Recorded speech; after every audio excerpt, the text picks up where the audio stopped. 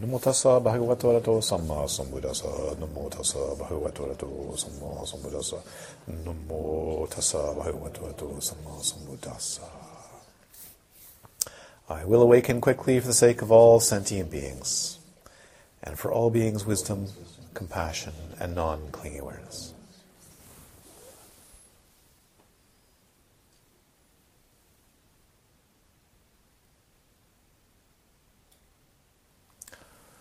Excellent, as they say in some places of the world. Excellent.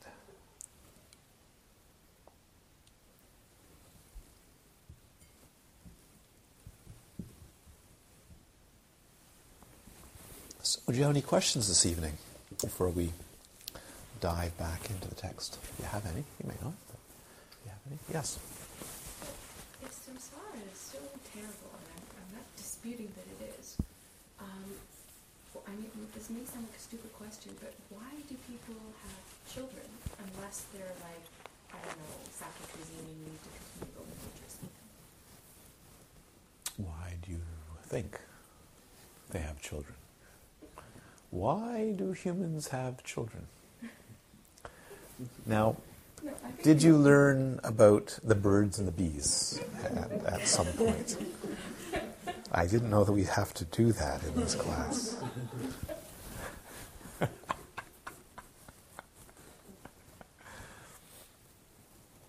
mean, I can think of the pleasures of having children. I mean, those don't need to be explained, but is it compassionate?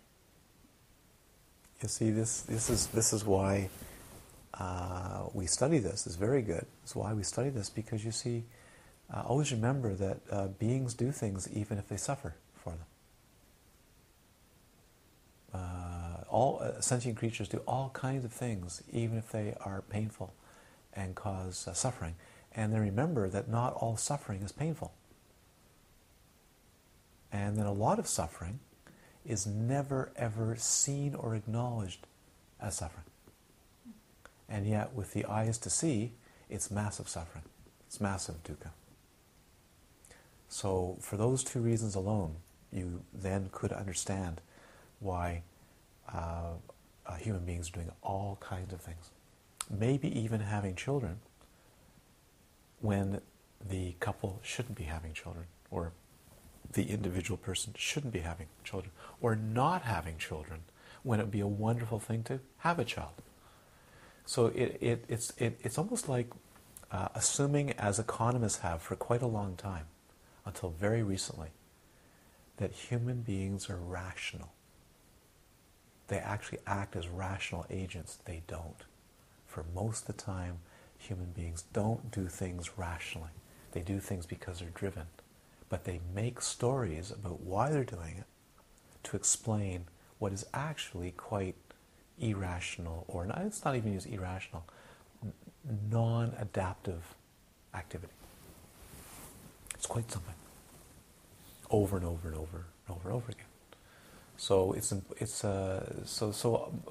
a lot of human activity, maybe even most of human activity, is not very well thought out. It's not very conscious. It's this is just straightforward. Take a look at it. Open your eyes, and but there are extraordinary pockets of creativity and illumination and wisdom and compassion. Fantastic things go on as well. So it's very important not to be so negative, and at the same time, even though the world, see, it's not the world. This is easy. So there's different levels of teaching. For the being that is bewildered, the world can be a wonderful place as long as they're not having obvious suffering. Yes? For the person who is suffering a lot, it can be an awful world and they can't wait to get off it. But they're not going to until they die. Okay?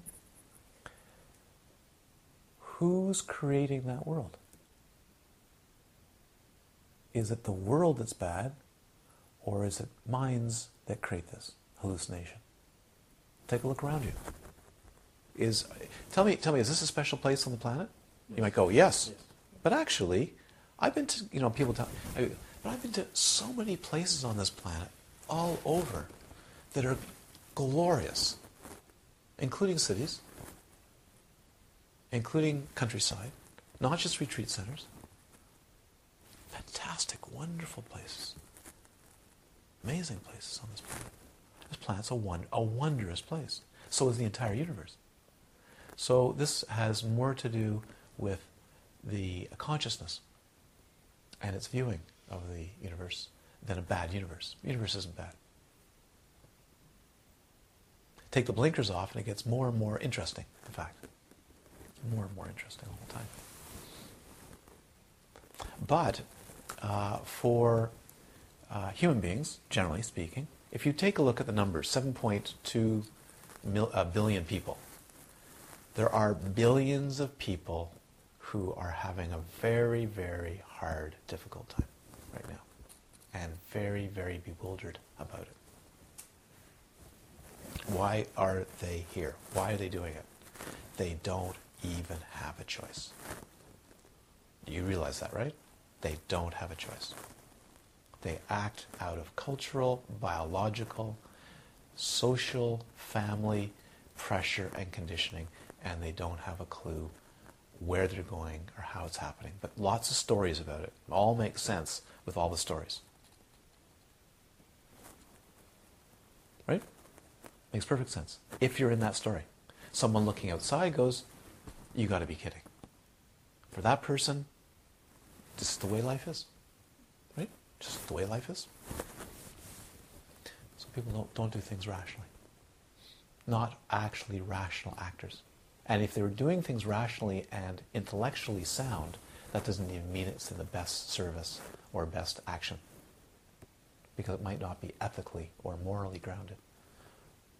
Or even with their heart. So as the Buddha said, you need to have liberation of the heart, and you need to have liberation of wisdom. Both. Or as Namjum should often say, liberation of the heart and liberation of the brain. You need those two to function together and to be liberated and in unity. So I hope that helps a bit. But don't assume people are doing things they're thinking about compassion. They're not. I'm not talking about the vast majority. I get to meet wonderful people who are actually. It's great. And as a group of people, you're actually quite bright that way. But you may discover in this retreat, as happens, that some things that you thought you were doing quite okay are no longer. I hope you see those things and you go, that's not okay actually. That's actually not okay.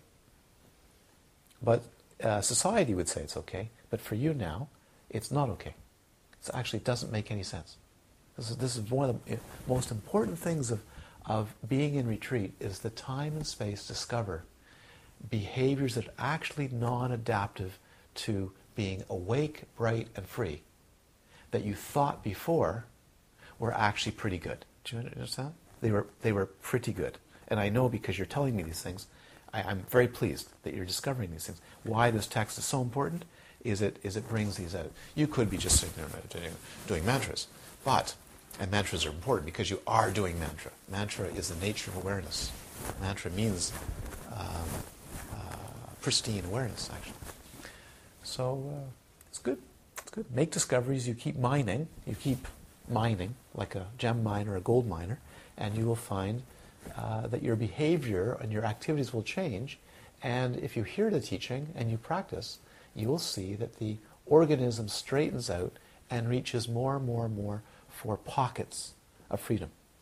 As if you were an opal miner boring tunnels in Australia, reaching and trying to find pockets of opals. Yes? Every once in a while you go, eureka. Every once in a while you go, eureka. Oh my God, that's amazing. Okay, any other questions? Yes. So discerning qualities of the mind that practice. You gave us an example of a wine taste, or sour, camel breath, and so forth. Camel breath. So shoe leather. Shoe leather.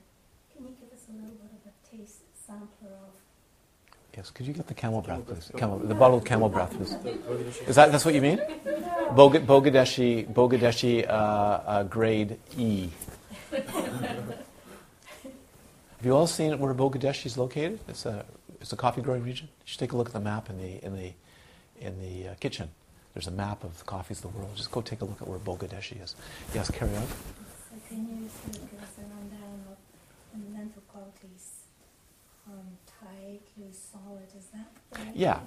But right now, you see, the thing is, if we do that, we go over to what's called the 52 Chaitasikas in the tradition of Abhidhamma, tradition of insight meditation. You don't need that now. Also just pleasant, unpleasant. That's exactly right. Why? It's sufficient. And it's high level sufficient. As the Buddha said, if you can discern those, you're an enlightened being.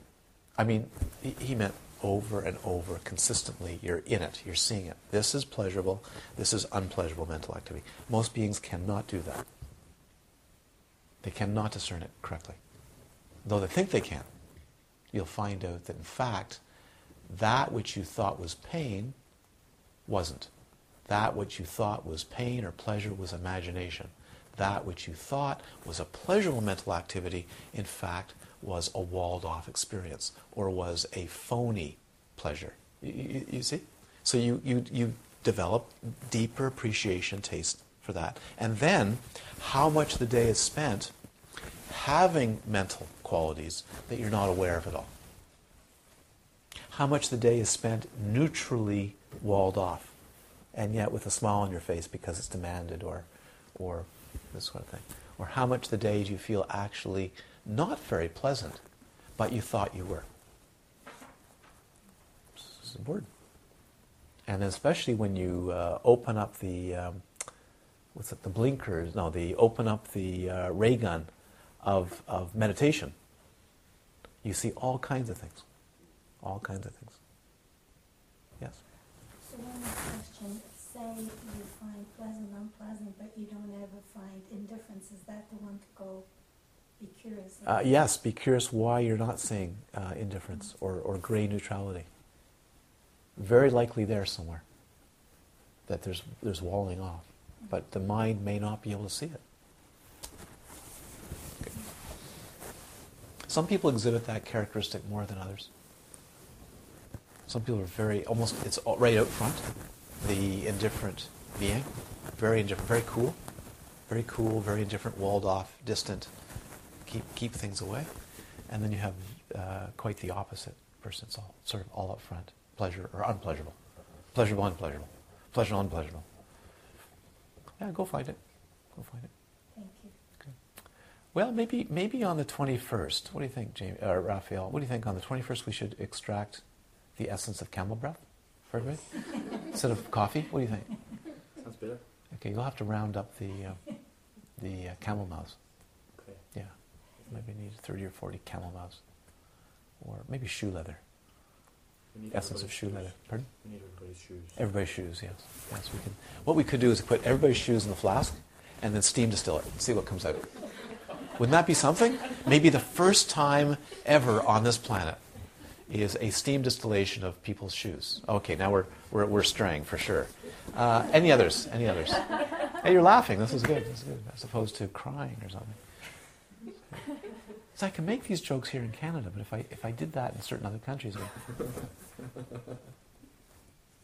that look of, is there a joke? It's making fun of us. Making fun of us? Something. But here, actually, there's some laughter. Monica's kind of trying to still figure this out. There's no sense of humor here. We know you're making fun of us. Yeah. No, actually, I'm just having fun. Be fun. Yes, question? Oh, okay, let's turn to the text.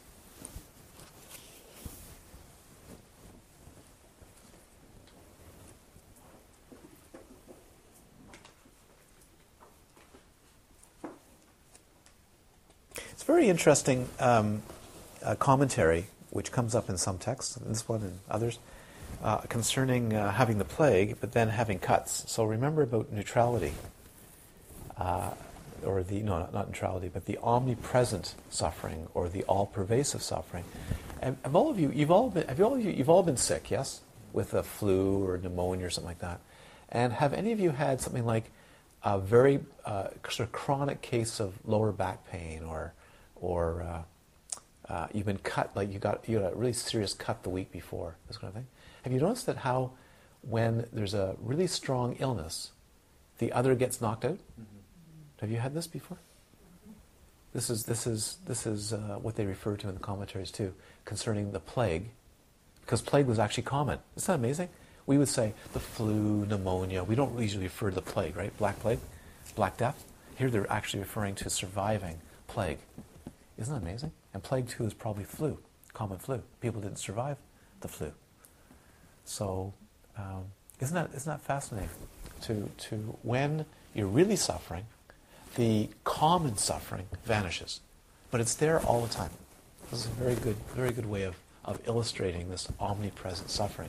Is that it takes a serious suffering to knock out the pervasive one, because the discernment isn't enough. Now, when you go back to normal, it's like it's okay. It's like being cut all over. Imagine being cut all over and bleeding, and you're not aware of it. Or how many people have trekked here, like long treks? And you realize later, maybe at the end of the day, that you've been in a lot of pain all day, but you just kind of had to ignore it? Or there's blood in your boot. Ever heard that? Blood in your boot? And you just, at the end of the day, you take the boot off and go, wow, there's lots of blood in the boot.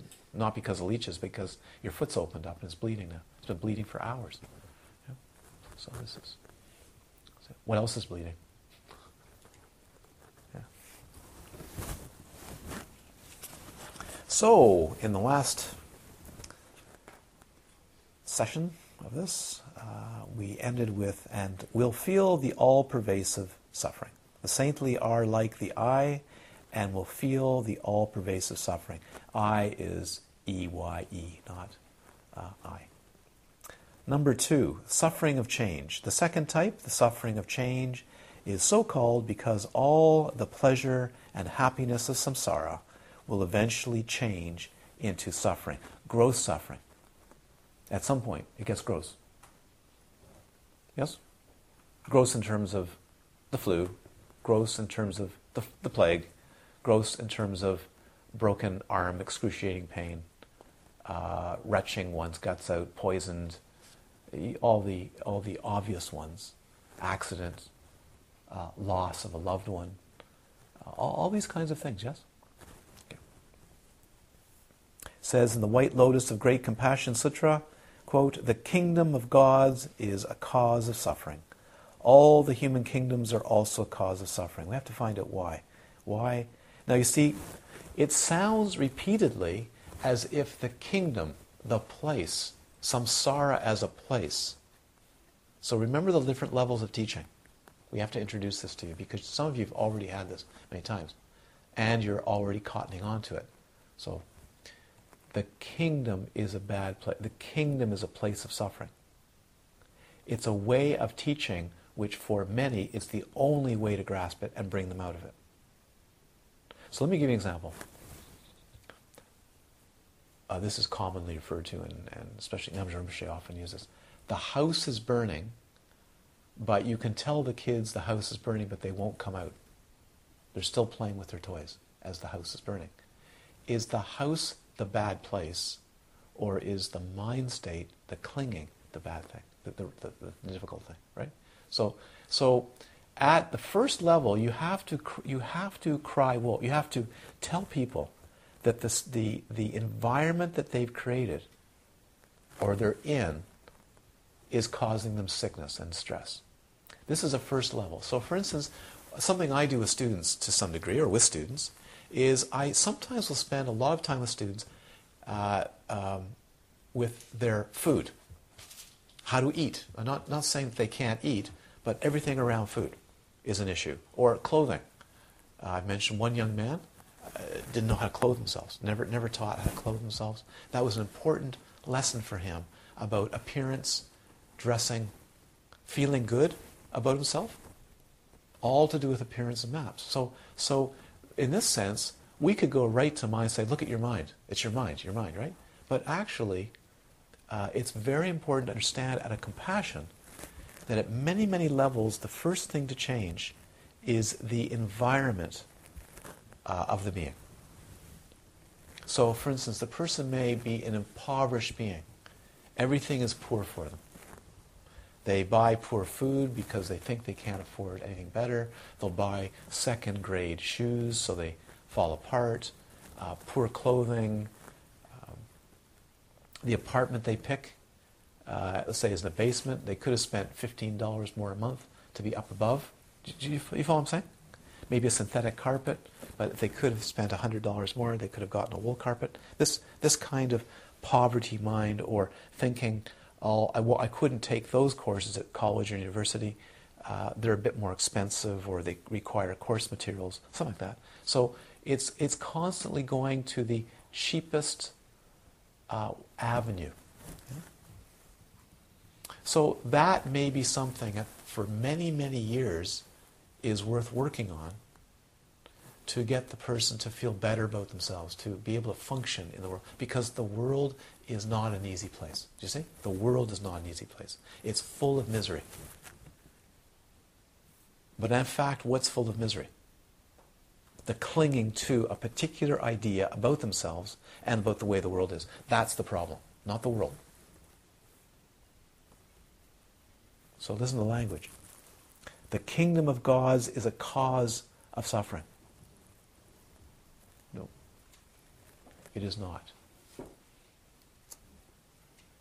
All the human kingdoms are also a cause of suffering. Now you could say, according to tradition, that a god-like realm, it's very difficult to wake up from it because it's so darn blissful.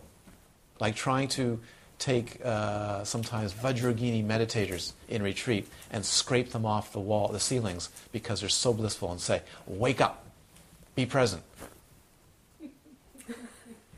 Sure. And they're just like blissed right out. Come on, wake up. I am. I got these kind of goofy faces. Really, quite goofy faces. I had a whole room full of them once. 17 women. 2.5, 3-week retreat in Vajragini. And there's like...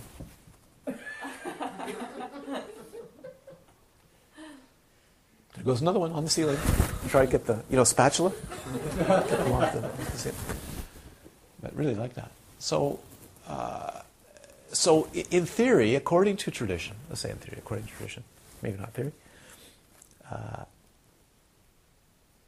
the godlike realms are not an easy place. They are suffering because it's so difficult to awaken. So see where the view is.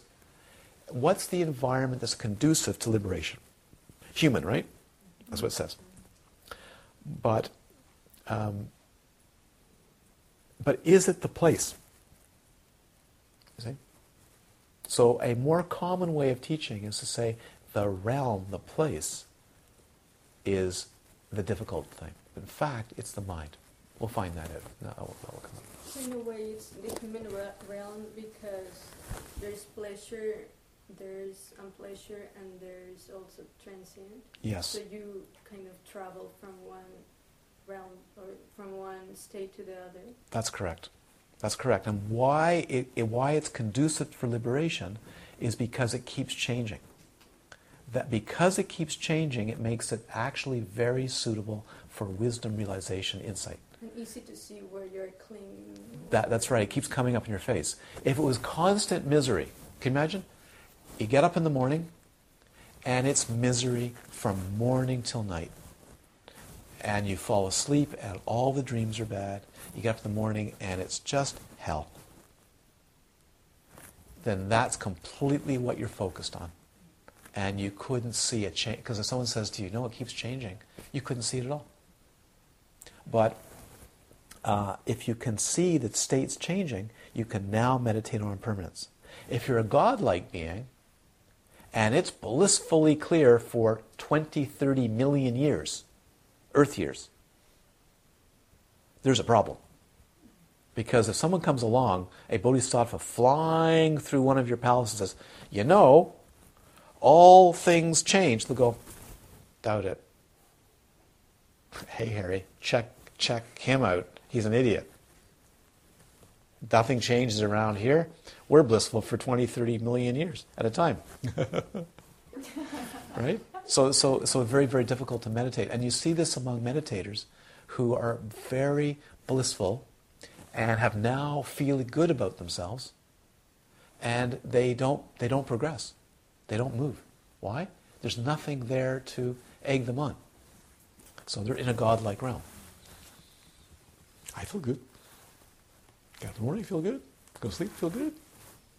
It's pervasive. So this is the human realm is very, very ideal because the changes are fast enough, deep enough, obvious enough, gross enough to meditate for insight. Yes. Is that okay? Understand? Yeah. And you can experience as a human being all the realms, every single realm.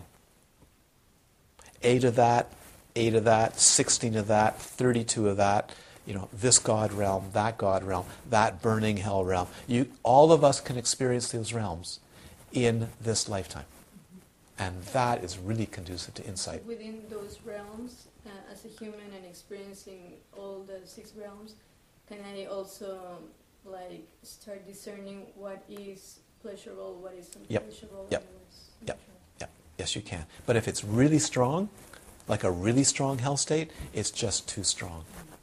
So you want to have this human-like realm of on-off, pleasure, pain, so you can actually contemplate it. If it's too strong, like when you're really sick and you got a broken leg, it's very, very hard for some people to say, okay, now do your meditation. All the energies are tied up in what? Pain. Throbbing, burning pain. You've all had this, yes? Very, very hard to actually do good meditation when you're in agony.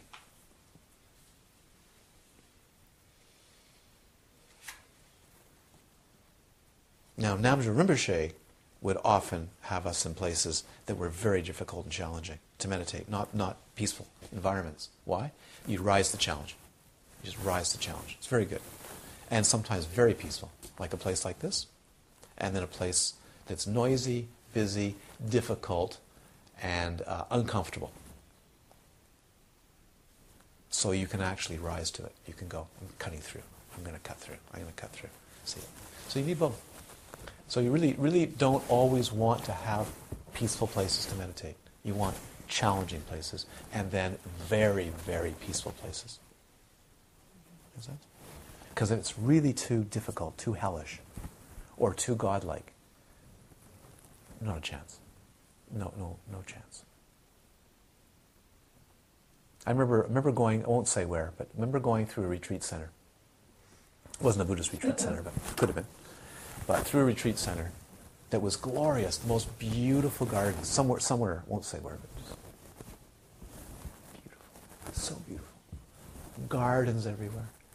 Buildings sculpted and whitewashed and meticulous, and every blade of grass and roses growing everywhere, sort of thing. I was with a person who's now teaching.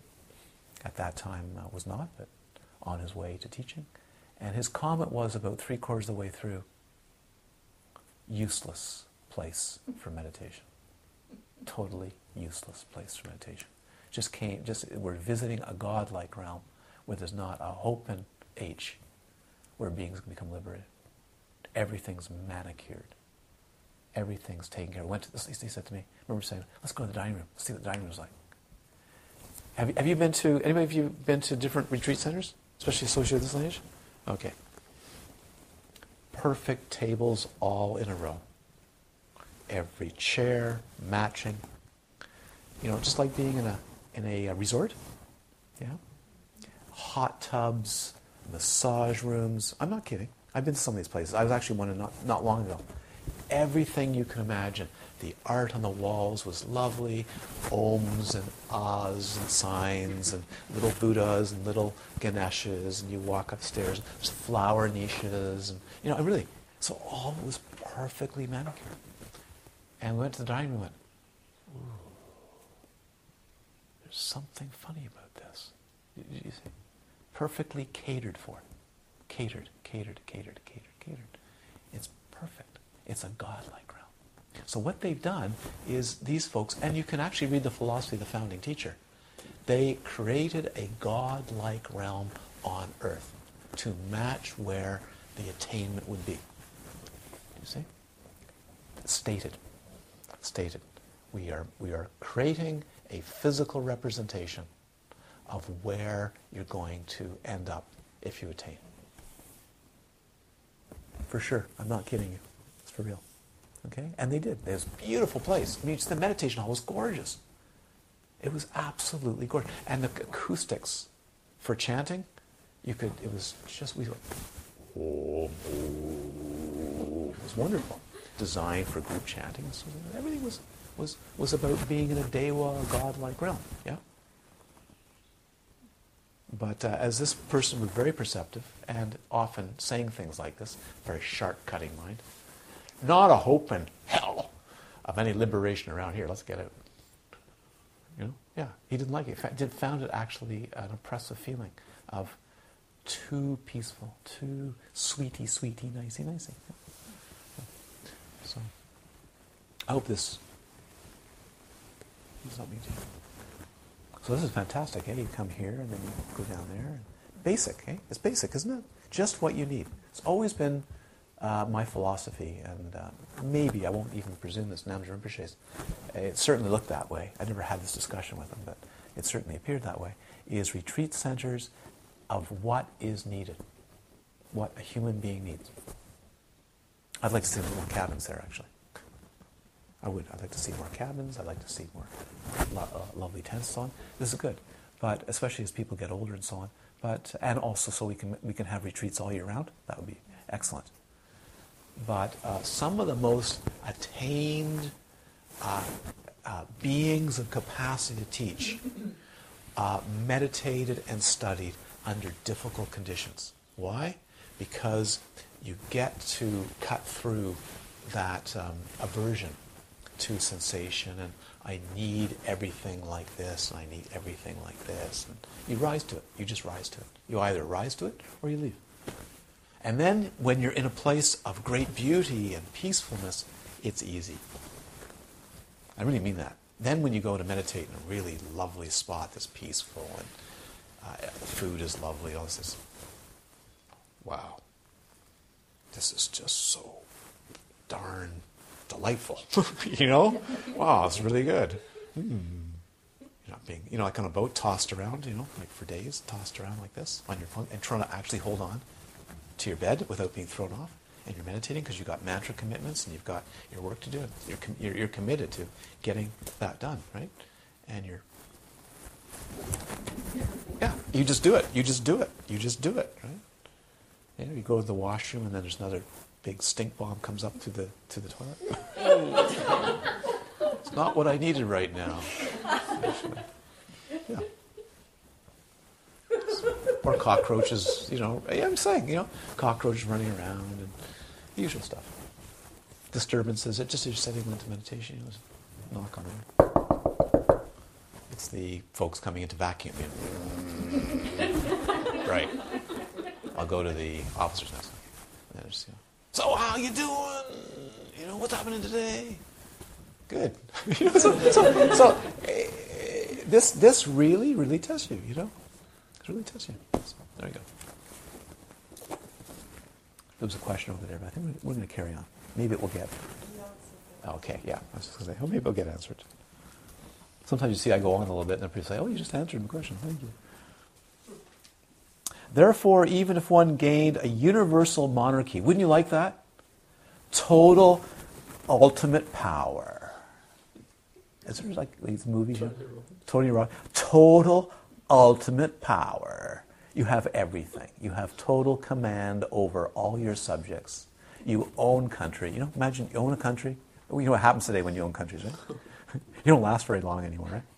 You own the country, you got the military under control, finances, the thing, all the money comes to you, you know, all the gold mining comes to you, the diamond mining comes to you, you get to control everything, and you put yourself on the board of the oil company as well, right? A certain country, big country in the world that does that, you know, where you find out that the prime minister and the president actually sit on the board of the largest oil company. These kinds of things. And it's all going just fine, yes, because you are a universal monarch. So therefore, even if one gained a universal monarchy over human beings, universal, I mean, you've got the entire universe under your thumb, that would eventually change the suffering. The letter to a friend says, quote, even if one became a universal monarch, one would fall into slavery in samsara.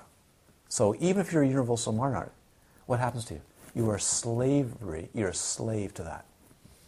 So you have to maintain it. You have to protect it. You may have to buy all kinds of arms and weapons and police and military, right? Just to keep yourself in that position of status. What happens to you? Can you walk down the streets? No, you'll get killed. So you have to go with an armed escort. And even then you don't know if you'll get killed. You know this happens. It's happening right now in a certain country. Top leaders just got all bombed and assassinated. All the top of the security folks in Syria just got wiped out. Oh, really? Oh, yeah. Very quick karma, eh? How much torturing was going on? Enslavement, they just got wiped out, targeted. With all that military around, all that protection. Can you imagine living like that? Could you imagine living here and to go into downtown Galiano, which is the hardware store in Daystar, or maybe near the ferry, downtown. You have to go with an armed escort. So you have to have maybe 2 vehicles in front, armed guards, and 2 in back, right, with armor-plated, and really, for sure, really. And maybe even a helicopter above to make sure there's no... Imagine doing that you can't even go out. You may not even get permission to go out. It's quite something, isn't it? So you want to be a universal monarch? Because what happens if you're a universal monarch? Somebody guaranteed is going to want to be the universal monarch too, aren't they? And they will be very happy to take away all of your universal monarchiness. Therefore, you can spend a lot of your life doing what? Protecting your universal monarchy. Talk about dukkha.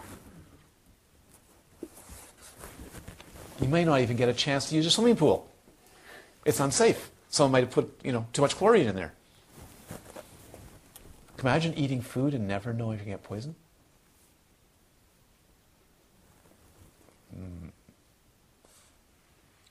So you become a slave to what? The universal monarchy. Slave. That would actually be a good contemplation. Do you ever feel like you are a slave to the mind creation that you have found yourself in? A slave to it. You're laughing. That's a good sign, not crying. Very good sign. Yeah. That was good. Sounds slightly drunk. Yeah. Oh my God. So take a look at that. Do you feel like you're just a slave again and again and again to the repetitive patterns of this beautiful world? And isn't it a beautiful world? It's a magnificent world. Then why would you feel like a slave being put through the motions over and over and over and over again? Or going here bewildered, going there one time, going here, going there, going here, seeking pleasure, seeking relief of pain. Quite something, isn't it? And you're not even a universal monarch.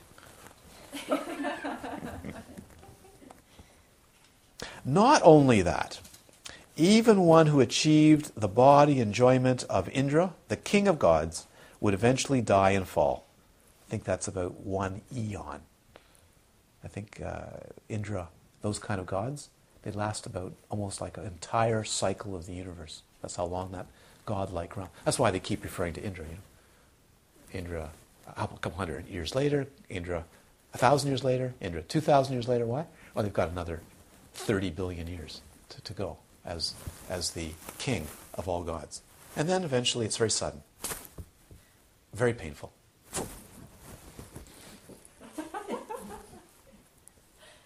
anyways, eventually die and fall. Again, the letter to a friend says, even though one becomes Indra, who is praiseworthy, one will fall down to the earth by the power of karma. You can't escape karma. Cannot be done. So what happens when you go, well, if I was just wealthy enough, I'd be free. Or now that I've got it all together, there's an underlying anxiety. They usually say in the text fear, but it's anxiety usually. It can be fear. Is I could lose it at any moment. Right? I could lose it all in the stock market. Or I could lose it all if they change the banking laws. Or in some countries, if you wake up in the morning and you read in the newspaper or something to tell you, your money is worthless. Or they've taken all your money away. Or your farm has just been confiscated, by the way. You've been confiscated, your farm, just let you know. You can no longer live here. Your farm is gone or your business is gone. We've taken it away. Or nationalized it or whatever it is. Yeah. So would there be fear in those countries? Yes. Right? Some anxiety, low-level or high-level anxiety. Quite often. So it's called the anxiety of loss of happiness. So even if you've got it, it could go anytime. This is a very important part of this number 2, right? Called suffering of change. Is even if you've got happiness, you know you're going to lose it sometime. If it's not now, it's going to be later. Isn't that right? Are all of us going to lose our health at some point? Yep. Except for my grandmother. The one I know for sure was the exception. Oh, she did a little bit at the end. Maybe she had stomach cancer. It's hard to know. But went to 99. I used to say to Rinpoche, he'd talk about this, and I go, no, she's the exception. We had a good joke over that. She is the exception. Her genetics were so strong that it was infallible. It's just like a tank. You know?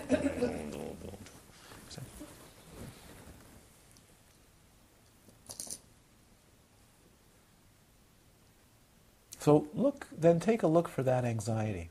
Is there an anxiety? And then you say, well, I don't really have it, but when you contemplate and you're sitting on your rear end, meditating or standing or walking, do you feel an anxiety that something could go wrong or that something will change or the good feeling you have now may actually change?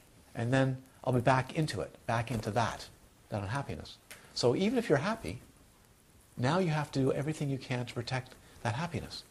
Is that freedom? Would you say that's freedom? A definition of freedom. That now that you're happy, you're going to have to maintain that happiness. Okay, well, I'll go and practice yoga. I'll do some Feldenkrais. All right, what I'll do is, actually to feel really on top of it, I'll do some karate. Or kung fu. Yes? And I'll feel really good. But after that, now I'll take a shower. That will feel good. I'll take a shower. And then I'll eat some high-protein powder, yeah? Oh, quinoa. High-protein superfood, quinoa. Whoa. But you know what happens, but you're worried, underneath all that, you're worried, there's an anxiety of, I'm going to lose this. And I'm going to have to build it up again. Right? Like the person that gets sick. Anybody ever had the experience when you're sick and you wonder, am I ever going to get better? Yeah? Even for a week or 3 days. Is this ever going to end? Because it's like all pervasive illness. It's like, is it going to end? Maybe I have some kind of disease, some terminal illness. You're just coughing, you know. What was that? Was there blood? No. Thank goodness. So do you see how deep this runs? This is life anxiety. To maintain the stream of happiness at all costs. People go to extraordinary ends to maintain that in the face of change. So now you can use that for your insight meditation and start to spot that. It's very important, actually, in insight, that you can actually spot the systemic anxiety that comes because you don't want to change. You want to stay where you are, or now that you're not feeling very good, you want to get out of it. So that would be like the hungry ghost. Like a hungry ghost. Yeah, like a hungry ghost. Can't be satisfied. But you are satisfied. Yeah. but it's going to be subject to loss. And it can happen how fast in meditation? In a retreat? In the day you don't notice it normally, but in a retreat, how fast can it just go? Like that. Suddenly, you're sitting there, wow, this is have you ever had this? You probably have. This is a perfect meditation. You're talking, of course, talking. It's the golf commentator, right? The golf commentator. It's like Tiger Woods of meditation. It's just like perfectly lined up. The alignment's right, the mind is right, blissfully clear. It's ideal. Uh-oh. And then suddenly, oh, what was that? Oh, and you're away. Then all of a sudden, maybe a big jump of stories and all kinds of things. Oh man, what would happen if did I leave the stove on and and something So It's coming out. It's coming out. It's good. So, exactly right. So what? So what? So, but so. I'm just thinking, about how you. It's a problem. Yeah, I know. But it's like it's bad enough when I notice that I'm doing exactly what you described here. I'm here, I should be. So, and then you go back to that other world out there, and where. I don't see another world out there. You are bombarded. Yeah, totally. It's absolutely insidious. Oh, you're waking up. This is good. No, I've known this for a while, but it's really beginning to bother me. You're waking up to it. So like, where's the sea anchor to keep you kind of on course? Because, boy, it's seductive, and it's subtle and insidious, and This is called samsara. I know that now. But a holy doodle, That's right. This is called enlightenment. Holy doodle. Holy doodle. Holy doodle. Someone is actually attaining enlightenment. Holy doodle. It is. It's holy doodle. And you have to come to that. You must come to the mountain of holy doodle. And it's actually one of the insight stages, classic insight stages, the utter fear, loathing, unbelievable sensation of the nature of dukkha, that clinging, incessant clinging, the incessant mountain of it. And I have people who say who are clinging for me. And yes, they're helping you. It's like a companion clinging. That's right. You can't sell those your mothers. I said, These are self-help. No, I don't want them, but you can't do it. That's right. Just walk out of here and find out what happens. Self-help groups of how to cling. They're designed to maximize the clinging factor. It's scary. And you should be. So you have to cross that of the scary, how absolutely terrifying. It's called terror. The world of samsara really is, because it's pinning one to the wall. It's pinning. It's that powerful. It's pinning. You have to come to that. It's good. And then you will have the energy to come out. Yeah. So what's the solution? You have to wake up. You have to come out of the bewilderment. You can no longer, not because, see, the thing is, people, you're still looking, because I can hear it in your voice, you're still looking for a solution and an antidote. Come out of all story making to a clear, natural, vivid mind that doesn't have to make up any stories. It just sees it as it is. It no longer has to go to clinging support groups called little gossip circles and things like that. It doesn't have to. Doesn't have to. Doesn't want to even go there. But you may, as a compassionate, loving being, you may go there to help beings come out of it, even to listen.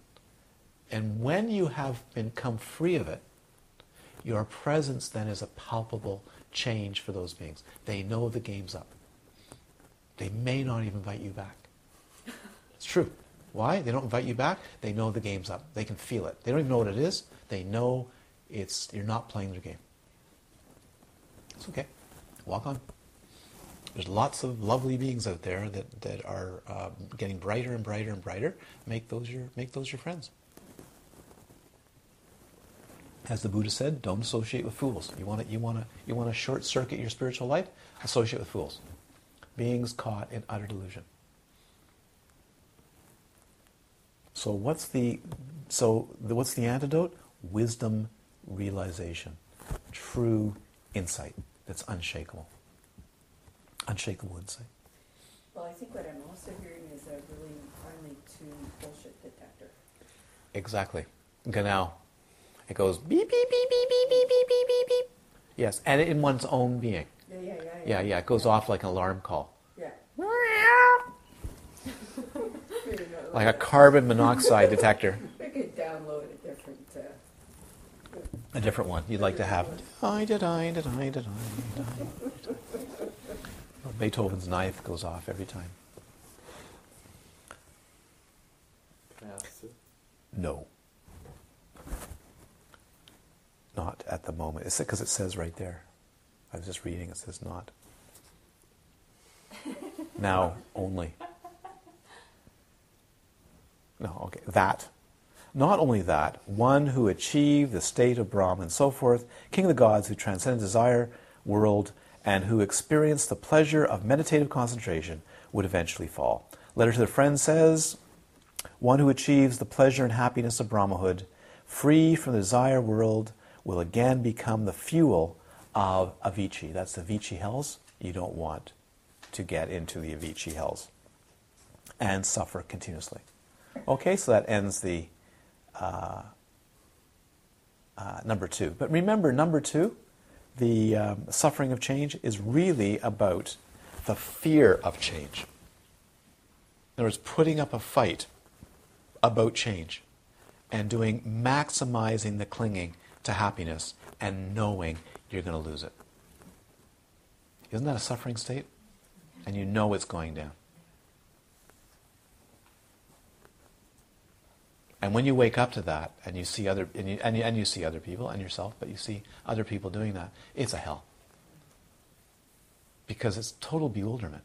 It's like, well, I'm going to do this, I'm going to do that, I'm going to do this, and it's happiness. But then they come back, like I had a holiday, but now I feel more tired. Or I paid all this money, but I didn't get what I thought I would get. All these kinds of over and over and over and over again. Or it went really well, it was just beautiful. But now I've got to return home to my job. Have you heard that? I'm having a great time. A wonderful time. But I have to go home. Amazing. I have to go home there. As if it's rock, island, solid. It's rock, iron, chain, ball around your neck. I have to go there. I have to be that way. This is the way it's going to be. How many millions of people like that? Billions of people. Billions. How about some people who live on garbage dumps? They live on garbage dumps. They sleep near the garbage dump and they actually mine the garbage dump all day. A burning garbage dump or a smelly burning garbage dump all day. This is my life. I have to live here. Extraordinary. Yeah. Yes, Raphael. Question was answered, thank you. Okay. Good. I'll just keep doing that. Number 3, suffering of suffering. Now, third, the suffering of suffering. Suffering of suffering is the appearance of all the greater sufferings in addition to the suffering which pervades the moment we have the affected skandhas. Skandhas? Do you all know that term now? Do you want to write those on the board there, Raphael? Just in case it slips to mind, because that word is used a lot and very important.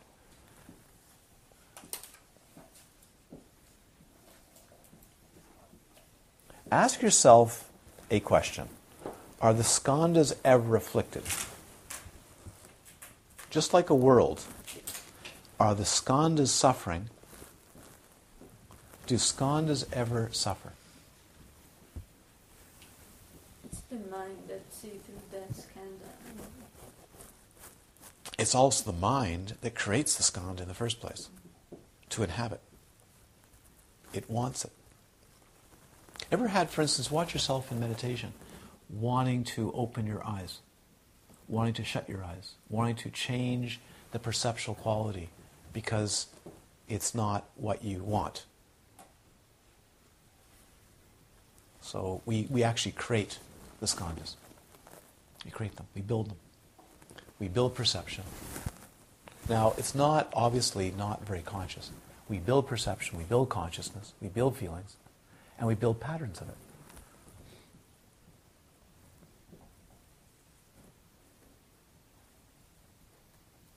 Let's put for Sankara, patterns of mental activity.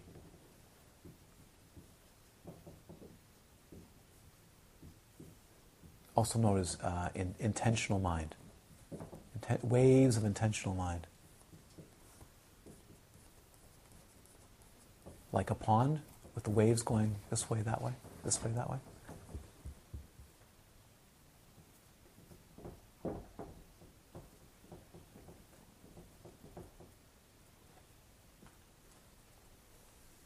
So this consciousness is not ultimate consciousness, it's the consciousness that actually sees duality.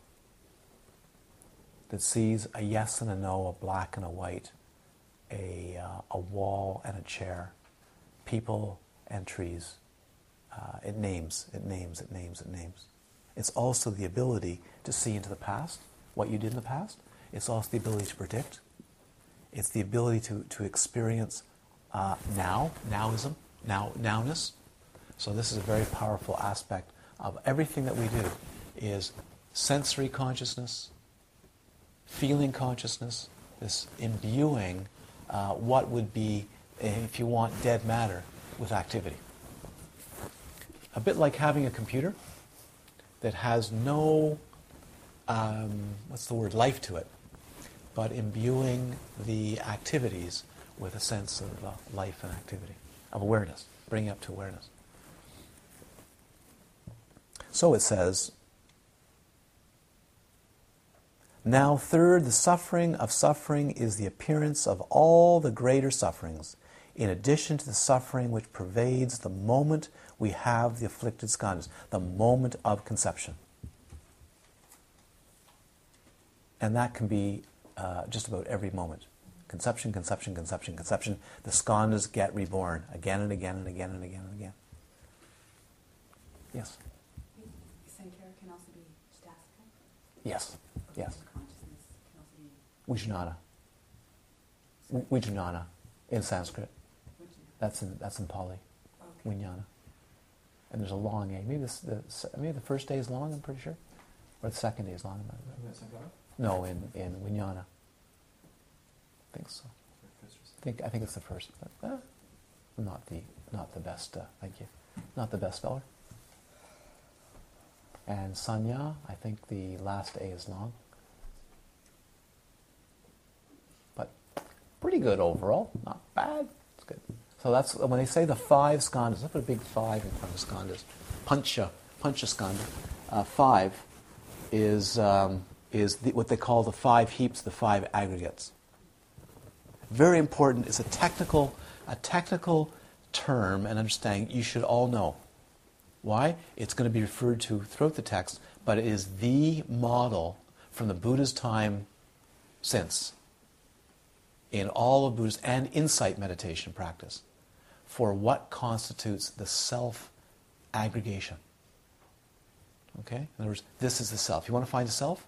This is the self. Like little atomic particles, if you want to make an atomic theory of self, which is preposterous, but each one of these is as atomic particles going like this. And because of all that jostling of these functioning, it feels, it gets, and because consciousness is involved, It feels like there's a me happening. An actor. There's an actor happening, but you will look and find, you cannot find the actor. You can't find its location. You can't find its source. You can't find its location. You can go like this, but that's only because you learned that. On meditation, on actual contemplation, you won't be able to go like this anymore. You might even more go like that, in fact. Okay? So this is a very, very important. It will be you'll see it come up again and again and again. Technically, this is something to learn and memorize because it's at the heart of almost all insight traditions, whether it's in Southeast Asia, whether it's in Vajrayana, in Tibet, whether it's China, Japan, doesn't matter. Almost every single tradition, this is core. This is like really central. This is what one contemplates over and over. In some way, contemplates over. Even when you come to, for instance, the Dhyana Buddhas. Well, for instance, the jewels on the crown, there's 5 major jewels. That's this. So here in the text it says what? Bad. Here, afflicted skandhas. Here, what are they? Transcendental. Transformed into transcendental skandhas. So what this is Mahayana teaching at the moment. It's not Vajrayana teaching. He moves back and forth, but most of the time it's Mahayana. Good, basic, down-home understanding of what causes suffering. It's important to learn. Very important to learn. And so earlier you mentioned that the 5 skandhas are the 5 wisdom. They eventually appear as the 5 lights, the 5 pristine natures, and eventually as manifestations of the 5 wisdom Buddhas. So once they get purified? They don't get, not necessarily. You can say, in one way of parlance, you can say they get purified. Another way, say they never get purified. They're already ultimately pure. Right. What's wrong with consciousness? What's wrong with perception? Is it tainted? So what changes? The view. The traces behind it. The traces behind it need to be purified. So if it's building a sense of Let me give you an example. Have you ever felt dim? Mm-hmm. Just dim? often. Yeah, okay, but dim. And the consciousness feels dim. And then you have pockets in the day or the week or the year or the 10 year, but pockets where it feels very, very bright and clear, yes? Mm-hmm. As if you've peeled something back. You've all had this? Yes, like you peeled something back. So, if it's afflicted, it's like a covering, like a surface covering. But every once in a while it gets peeled back and it's radiantly bright. It's clear and purified. But the way it's normally taught is this must be purified. There's 2 different ways of practicing and seeing, 2 different views. One is it's impure and it must be purified. And number 2, and to be reborn into that is difficult. Number 3 is wake up and see it's actually the nature of the wisdom mind. So, okay. But right now, the afflicted skandhas. Within this category, one should understand 2 types of suffering. Suffering of the lower realms and suffering of the higher realms. If one were to explain the first type, the lower realms, it consists of these 3. Of which there's many categories. Are you holding on to your hats? Ready? Okay. Hell, hungry ghost, and animal realms. A, B, C. Each of these should be understood through 4 categories. Classification, location, type of suffering, and lifespan. So each one is described in terms of these 4 categories. Okay. Now, just because you don't believe in rebirth, and just because you don't believe that a whole bunch of feet down below, there's beings who are cutting each other up in a hell state, okay?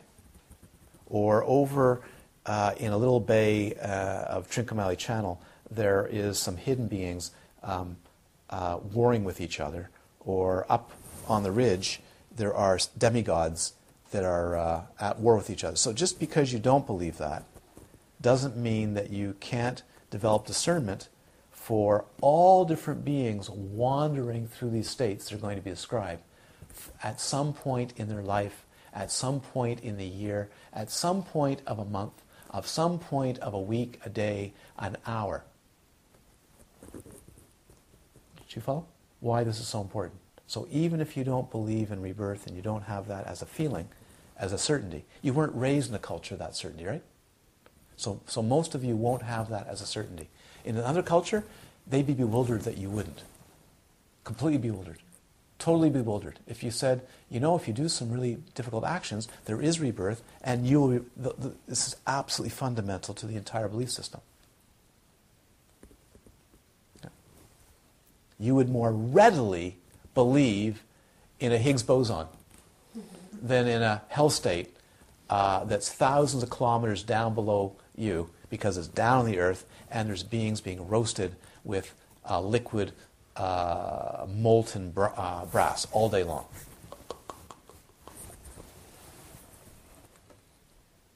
How do they do it day after day after day? The bodies must get repaired over and over and over again. Like a bad dream. So all of you had bad dreams?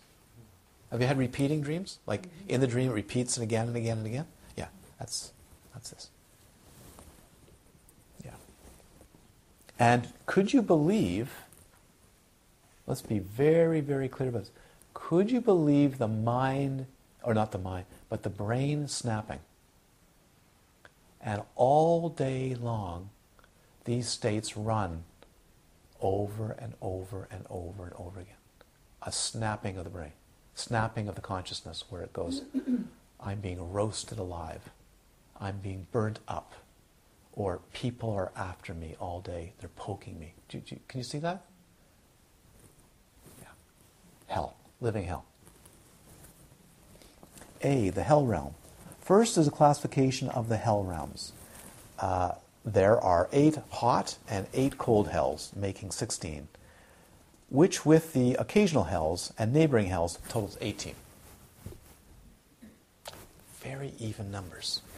Nicely totaled up, yes?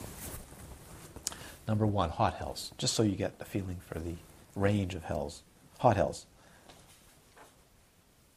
Where are the hot hells located? Anybody answering?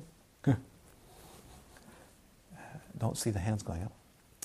Below this Jambudipa. Jambudipa is the term for the great continent of India, Tibet, this large landmass called Jambudipa. Some people just refer to as Earth, like the earthly realm, but it really means for those people living. You have to remember, this is I don't know if you know. Do you all know this?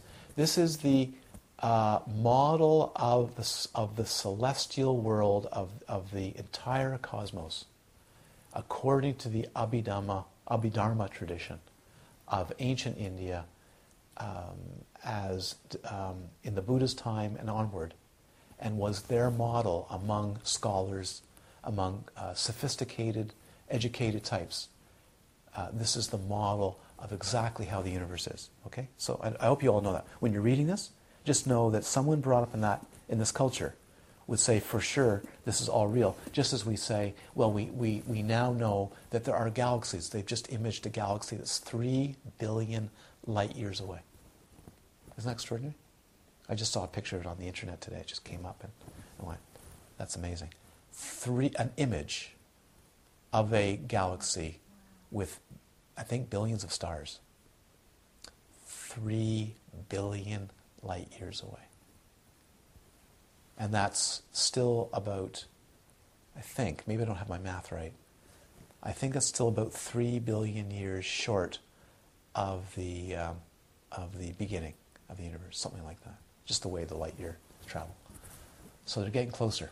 There's a new telescope being developed. It's either going to be built in South Africa or in Australia, and it's called the 1 kilometer array.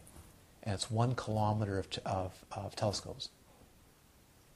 And theoretically it will be able to see back to the very, in time, back to the very, very birth of the first stars.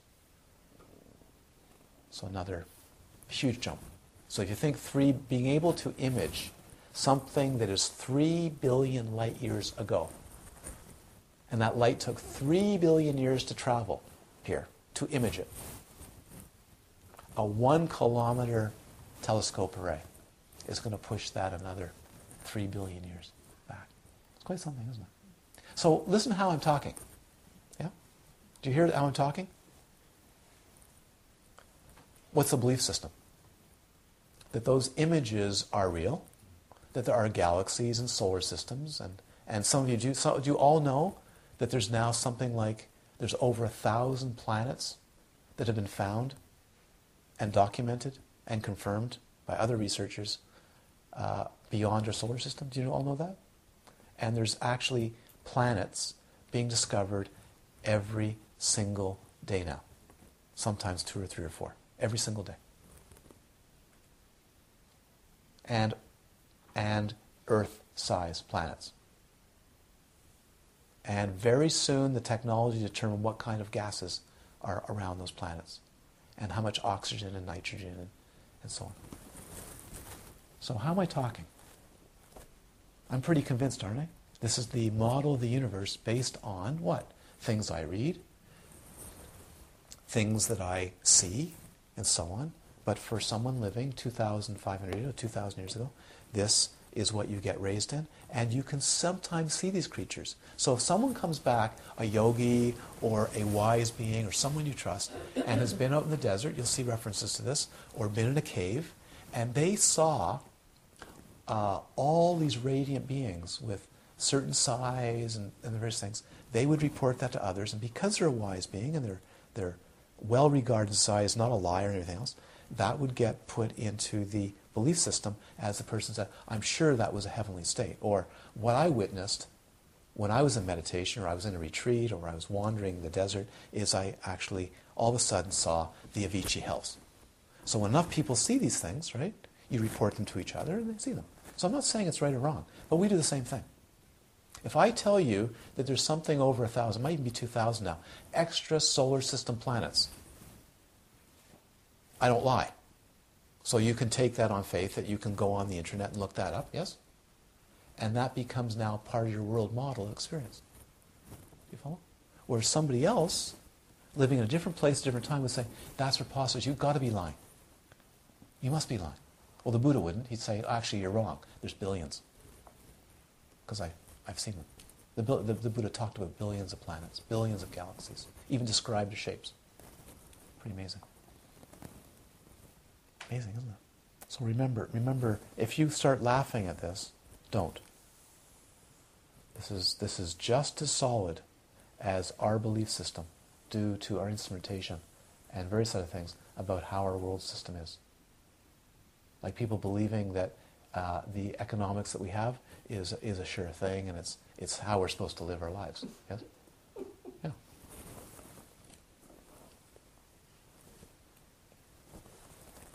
Where are the hot hells located? Below this Jambudvipa, so it's below. Got it? Down there. Many beings rush there. Lowest is the Avicii, or constant suffering hell. Above that are the Pratapana, or intense heat hell. The Tapana, or heating hell. The Maharavara, the great howling hell. The Ravura, or howling hell. The Samkhata, or crushing hell. The Kala Sutra, or black thread hell. And the Samjiva, or reviving hell. Thus the treasury of Abhidharma says, 20,000 yojanas below here is the constant suffering hell. Above that are the other 7 hells. It's all described in very good detail. Right? Locations, distances, all mapped out. Okay. What types of suffering do they produce? This is explained according to their names. In the first, reviving hell beings cut and kill each other, after which a cold breeze comes. When the breeze touches their bodies, they are revived again. Over and over and over again for thousands of earth years. Over and over and over again. This happens repeatedly until their lifespan has ended. In the black thread hell, the bodies of beings who are born there are cut by flaming swords or flaming axes wherever a black thread has marked their bodies. Thus it is said, some are cut by swords, and others are chopped by sharp axes. In the crushing hell, the bodies of beings who are born there are crushed between two big mountains or between iron plates. Notice it's not aluminum, iron. First, two big mountains come together like ram's heads and crush these beings. After that, these two mountains separate and cool breezes revive their bodies as before. Then again they are crushed. The letter of training says, two terrifying big mountains like ram's horns crush the body into powder between them. Others are pressed between iron plates, and a stream of blood comes forth like four rivers. As is said, some are pressed like sesame seed, others are ground into a fine flour. Pretty awful, isn't it? You don't want to go there.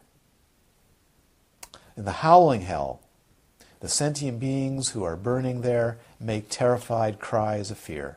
In the greater howling hell, the cries are more terrified due to the greater suffering. In the heating hell, beings are tortured by fire and so forth. Molten bronze is poured into their bodies and burns the internal organs of the body.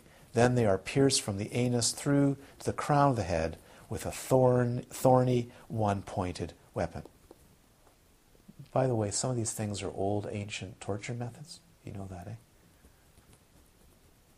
Yeah. Certain cultures had extraordinary different kinds of torture methods for criminals or political prisoners, and extraordinarily vicious. These are some of them. That's where they're coming from, by the way.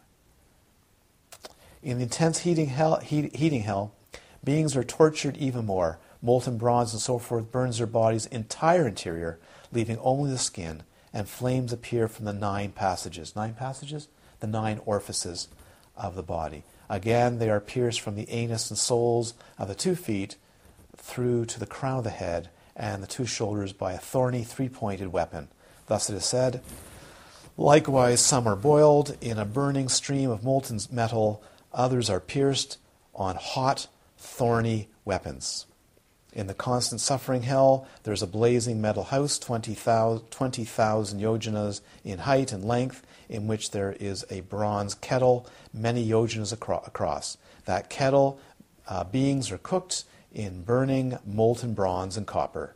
Fire surrounds them in the 4 directions. Thus it is said, some are cooked like rice soup in a huge kettle made of metal. Pretty terrifying, eh? Imagine, eh? For thousands of years. Because there is no break from the suffering, is called the constant suffering hell.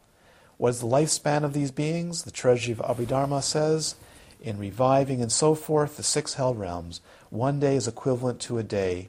One day is equivalent to a day in the lifespan of gods of the desire realm. Therefore, their lifespan resembles that of the gods of the desire realm. Thousands and thousands of years. Each one is listed of this 1,000 years, 20,000 years, 30,000 years, and so on.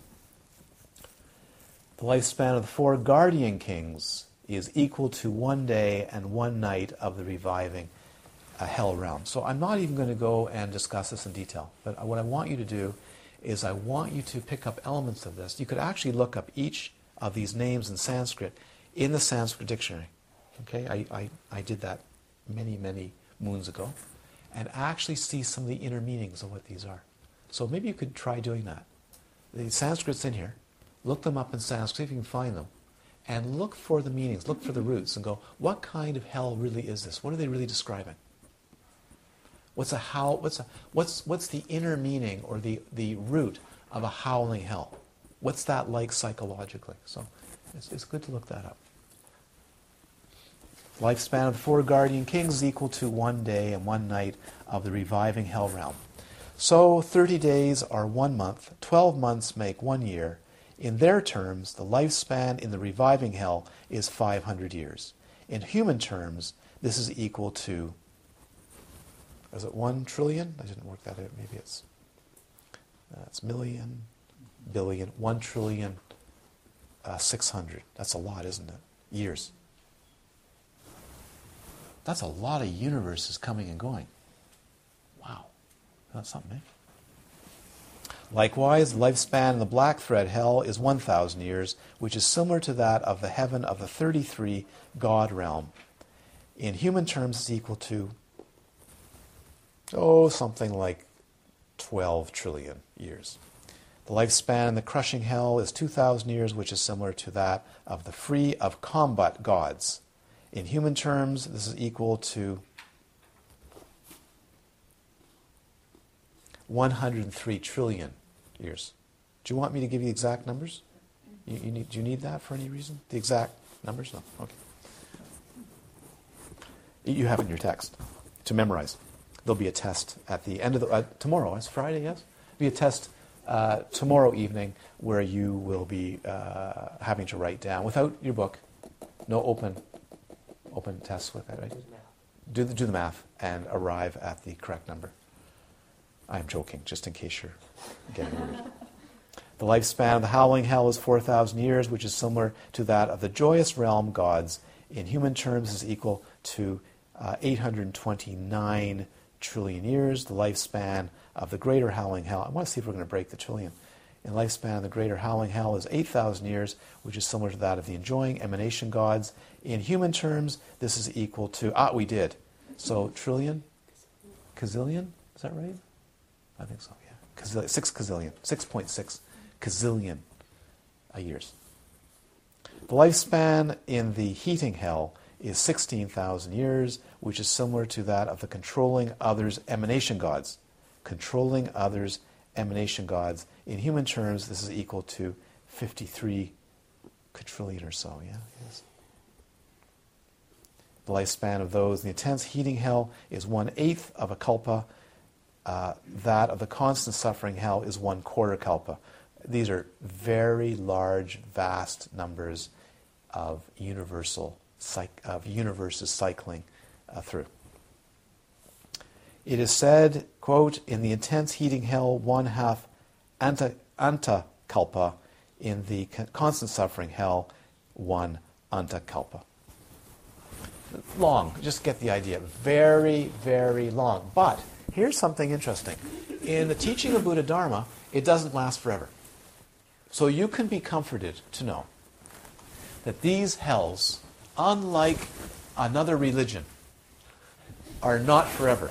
They only last about 1 trillion years, and then there is relief. Either you can go to another hell, you might get promoted to an animal realm, and you might find yourself in a human realm, but that can be pretty dicey, yes? How many people would say, if I was going to be born, I want to be reborn as a human? And the confidence that you'll end up in Canada, born to, or Mexico, or United States, born to a nice family with good circumstances. What do you think the chances of that are? Because you have so much control over your consciousness? Like when you go to sleep at night, you can actually direct your dreams here and there and do whatever you want. But isn't that the way it feels? Well, I would be reborn as a human, not in one of these realms, would I? Yeah. Don't be so certain where the consciousness could end up. So being reborn on planet Earth could be pretty awful experience, yes? Depending on where you end up.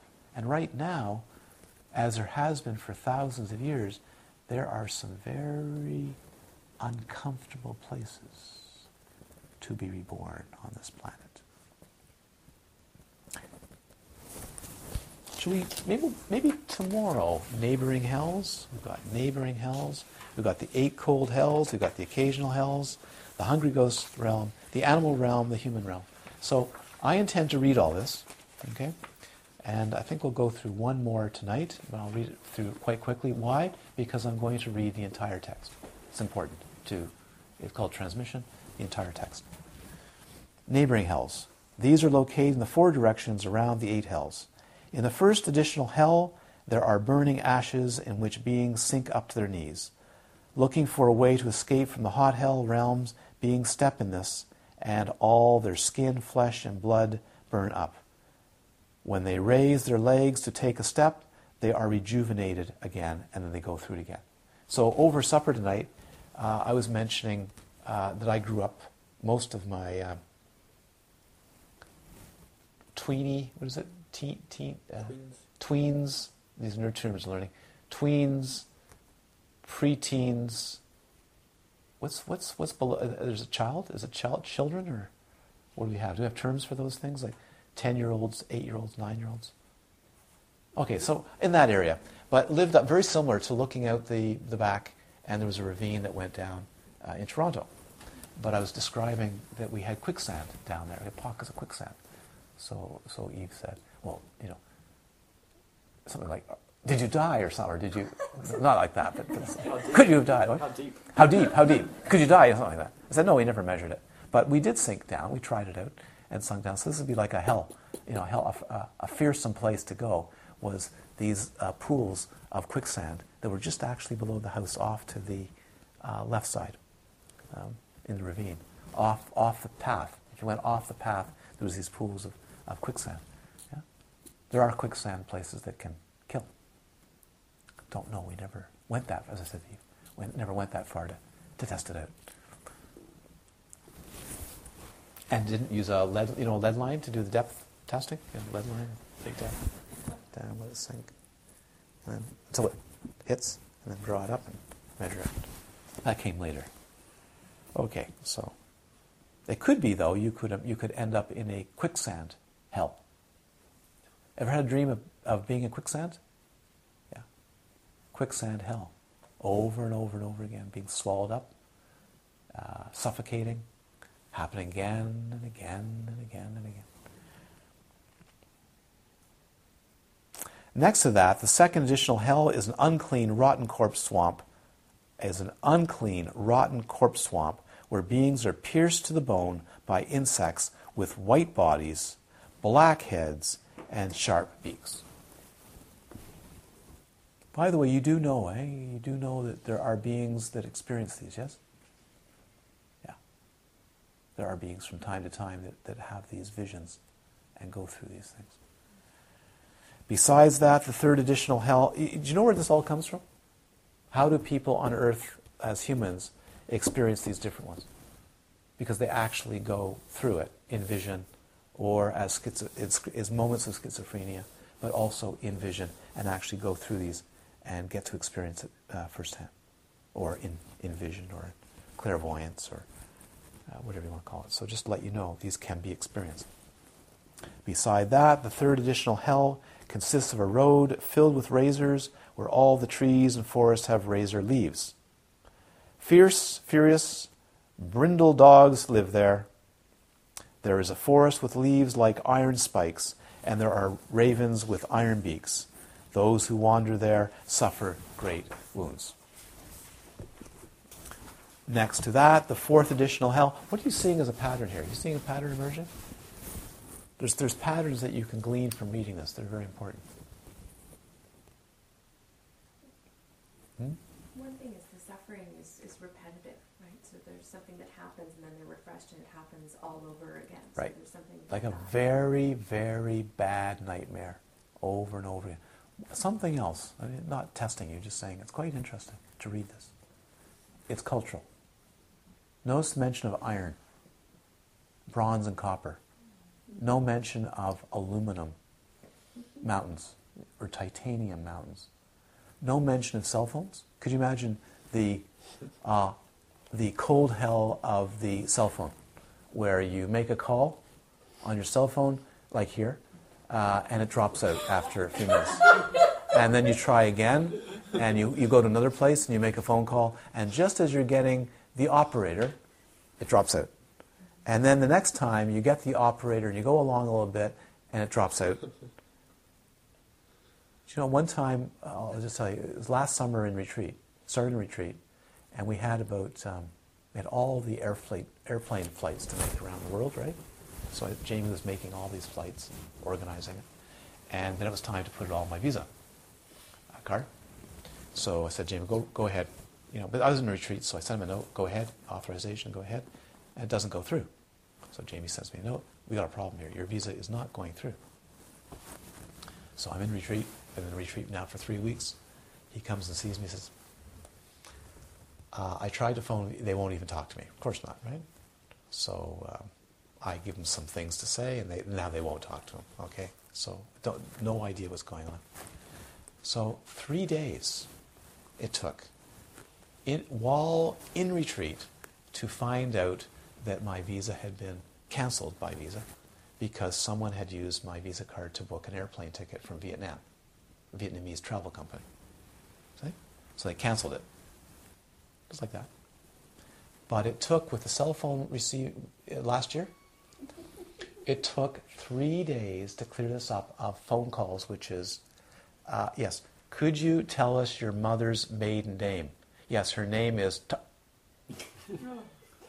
And then eventually, when you get the operator and it doesn't drop off, because you've been waiting 20 minutes, then you go, okay, now listen, look at my file, open my file. Sir, you have to tell us the following information before we can open that file. No, look at my file right now.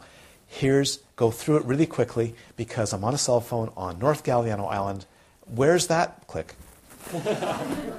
3 days it took. Wow. 3 days. So when I talk about a cell phone hell, it wasn't hell. It was actually very nice. Eventually I tried the road down there, and eventually I decided, okay, I've got to come up to the house, and sat in my office on and on every day for 3 days to do this before we could finally order the air tickets. But so you could have you notice there's no modern versions here? So see, you can come up with modern versions. Cell phone hell. Propane fridge. Yes, get the idea? A whole realms filled with propane fridges that were not designed right, that the parts keep falling, they don't work right, over, and you're fixing them day, and then they get going, right? Is this right? They get going, and then what happens? Mysteriously, they stop again. Yes? And then the propane runs out. So when you read this, realize that this is very, very cultural to a certain period in time of how they were experiencing and conceiving these various realms. Yeah? So. Well, they still do it for me. Mm-hmm. Cows. Oh, yeah. Yeah, don't think they're so far off, because beings on Earth experience these very vividly and very real. So it's not that you can discount them and say these spaces don't exist. Could you imagine minds that get reborn and end up in their own awful, bad dream states for years and years and years and years and years and years. And if it's serious karmic material, for thousands of years, just repeating these bad dreams over and over and over again. So you get a feeling for that. Okay, let's carry on. I'm just going to finish up here before the 8 cold hells. The guardians of the hell realm, the yamas in human form, and the ravens with iron beaks and so forth, are they sentient beings or not? So are these beings sentient beings? Are they beings that have feelings and consciousness and so on? The Vaibhashika school, this is a school of Buddha, you could say a school of Buddhist philosophy, but it's actually a stream of Buddhist thinking and framework. And they had their own Abhidhamma. They had their own Abhidhamma too, a modification of Abhidhamma. The Vaibhashika school says that they are sentient beings, and the Sautrantika school, Sautrantika is a very early Abhidhamma school, an offshoot of what you may call mainstream, although they thought they were mainstream. So you have to watch for these things.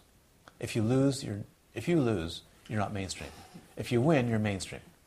So the Sautrantika philosophical school of Buddha Dharma lost a number of debates and went into obscurity. But their writings, I studied in university, the Sautrantika and Vaibhashika schools, and actually some very, very good. They just didn't make it. Because the debating philosophy, the debating tradition in India, very, very strong. Testing out all these ideas, all these schools, great meditation masters, as well as scholars, debating with each other and working these principles out. And those schools say that they are not sentient beings. The Yogacara school, later school, and, well, actually happened during that time, the so-called mind-only school, and the lineage of Marpa and Milla Repa, say that they manifest in the minds of sentient beings by the power of those beings' evil deeds. In other words, these are sentient beings. No matter what qualities are, they're sentient beings. In relation to this, engaging in the conduct of bodhisattvas says, who intentionally created all the weapons for those in hell? So who did this? Like, where did all the weapons come from? Imagine, so you're in hell, and you get reborn into hell. Not you, but a being gets reborn in hell. Where do all the weapons show up from? Like, who bought all the weapons? And then, if you're being tortured with the weapons, who's doing the torture? Are these sentient beings doing the torturing? So this was a major point of philosophical, experiential worldview that they debated for hundreds of years. These kinds of questions. I studied these in university. So all these lists, they're called points of controversy. So after the Buddha passed away, there's all these points of controversy to do with life and insight and questions of insight. And schools debated them. Monastic schools debated them for centuries and centuries. Still going on today. Still happening today. Who intentionally created all the weapons for those in hell? Who created the burning iron ground? From where did all the women in hell ensue? The sage, that is the Buddha, has said that all such things are the workings of an unwholesome mind. So therefore they're quoting. He's defending, Gampopa is defending his teachers and saying it's all mind created, it's all based on karmic patterning. So these beings that are poking others, right, are also lost in hell. But they are of a higher order. But they're still going through their karmic formations. Okay. Good, we'll leave it there.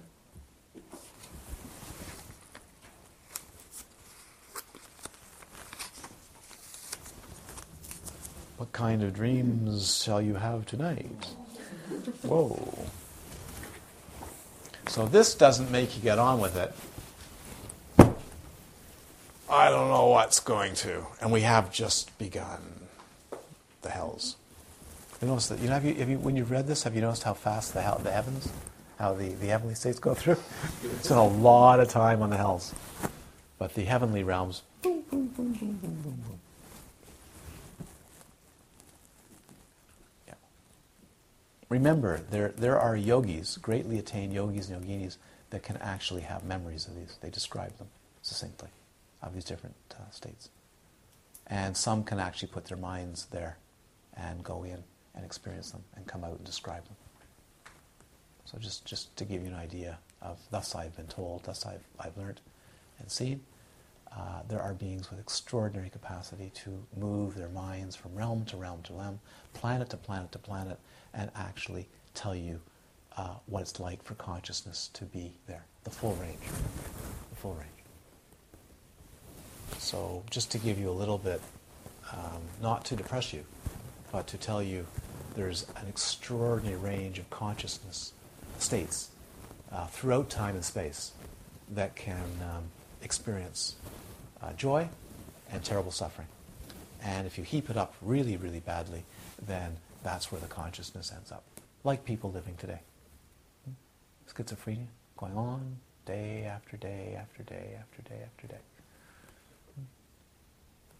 Or bliss realms, living in heavenly realms. Yeah. Good. Any questions at all? Any details about the hell realms you'd like to know? Okay.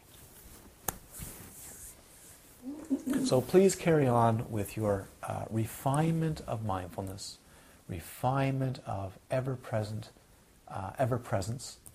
and more contemplating the transience and movement and flux with more and more precision of the three Vedanas, of the three mental feelings. Okay? And also, very important, is the on-off, on-off, off, almost digitally, of pain and pleasure, dukkha and sukha, technically, in the body. And not to be going good or bad at all, just being able to watch it moment by moment, not dispassionately, with utter equanimity of a clear mind. Okay? It's good. So this brings you out of all this. Idante punyikamang asawaki wanghotu, idante punyikamang asawaki wanghotu, idante punyikamang asawaki wanghotu. Sabe sata sigdahantu, may all beings, be all unhappy, may all beings be established in a perfect continuity of freedom and the unity of wisdom and compassion, eventually manifesting in full Buddhahood for all beings. Sarvamangalam, Sarvamangalam, Sarvamangalam. Good.